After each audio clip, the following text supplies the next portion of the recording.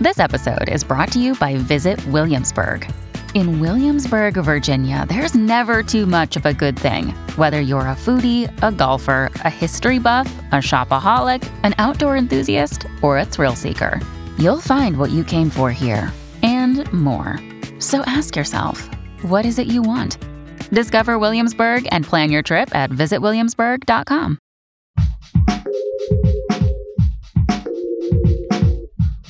What if you could become a better person, not by working harder, but by taking one small step a day? And not because you're a bad person now, but because there's something inside you that's ready for more. How to Be a Better Person gives you one tiny step a day you can take to be the person you want to be. My mission? To help you live your best life. Hi, and welcome to How to Be a Better Person. I'm Kate, your host and author of the book, How to Be a Better Person.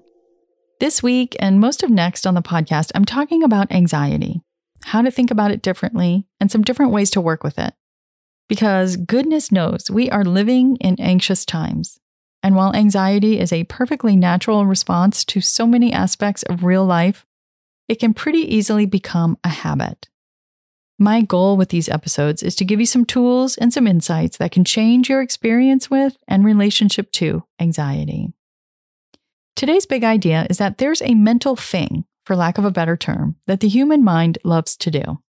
And that is to rehearse unhappiness. Now, I have to pause just briefly to tell you that I did not come up with this phrase on my own. When I was a 20-something in New York City, my coworker and good friend Erica had a whole collection of mantras that she gathered and lived by. And one of them was, don't rehearse unhappiness. Which, the first time I heard it, struck me as pure brilliance. To this day, more than 2 decades later, it's something my husband and I say regularly to each other whenever we notice that one of us has slipped into imagining negative outcomes or worst-case scenarios.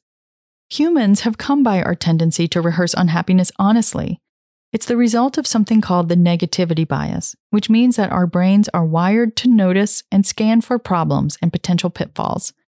The negativity bias kept us safe when we were living on the savannas, but now it mostly serves to pave the way to anxiety.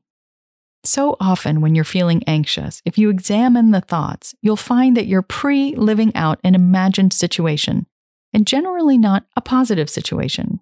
It's like Mark Twain said, some of the worst things in my life never even happened. When you notice that you've started down that path of imagining an unhappy future again, you can repeat the mantra, don't rehearse unhappiness to yourself, to help change the channel in your mind. More on how this mantra helps after the jump. Something we all know that's supposed to help with anxiety is meditation, but it can be hard to actually sit down and do it. Heck, I used to meditate regularly, but I had gotten way off track. Even though I know that the more stressed you are, the more you need to slow down, I wasn't meditating. And then I tried Headspace. Headspace is your daily dose of mindfulness in the form of guided meditations in an easy-to-use app. Whatever the situation, Headspace really can help you feel better. Overwhelmed? Need some help falling asleep? Want to build your focus? Headspace has specific meditations for all these scenarios. Headspace's approach to mindfulness can reduce stress, improve sleep, boost focus, and increase your overall sense of well-being. It's backed by 25 published studies on its benefits, 600,000 5-star reviews, and over 60 million downloads. Headspace makes it easy for you to build a life-changing meditation practice with mindfulness that works for you, on your schedule, anytime, anywhere.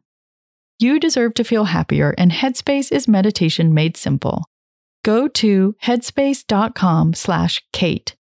That's headspace.com/Kate for a free 1-month trial with access to Headspace's full library of meditations for every situation.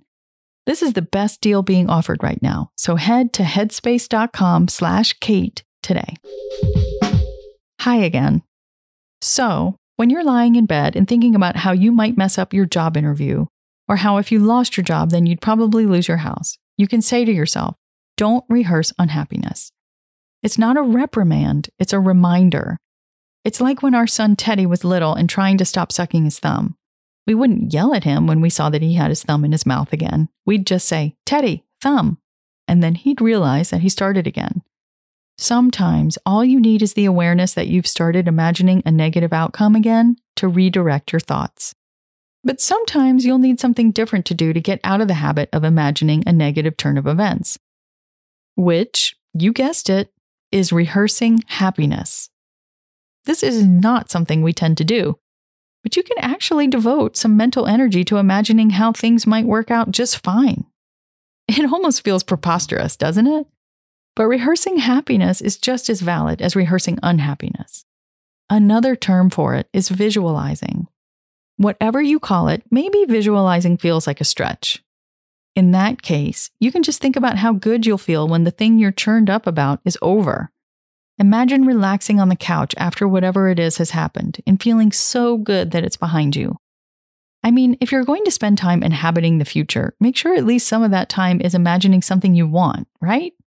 Your tiny assignment is to spend a few minutes envisioning something you're nervous about either working out well, or at the very least being over and feeling glad about that. Come back next week when I'm sharing my favorite breathing technique for any time I'm needing help settling down. I'll also be talking about how to build your trust muscles, which is a great remedy for anxiety, a strategy for coming back to the present moment and pulling yourself out of the future, and a handful of supplements that have been shown time and again to support mental health that can just give you a more firm physiological foundation for keeping anxiety at bay. Have a great weekend, and I'll talk to you next week. Thanks for listening to How to Be a Better Person. Our theme song is Left for Deadish by Junior85. The podcast is mixed by Sound Advice Strategies. If you liked what you heard in this episode, share it with someone you think would like it too. Your voice matters. Also, How to Be a Better Person has an official newsletter that sends the past 7 episodes, a sneak peek of the week ahead, and one well-chosen meme to your inbox every Saturday morning. Sign up at beabetterpersonpodcast.com and click on Get Podcast News. I also love to hear from listeners. I mean, I love it. Send me an email by clicking on the Contact Kate button at beabetterpersonpodcast.com, tweet me at KateHan, Katehan, or find me on Instagram at Kate Hanley Author. I look forward to connecting with you.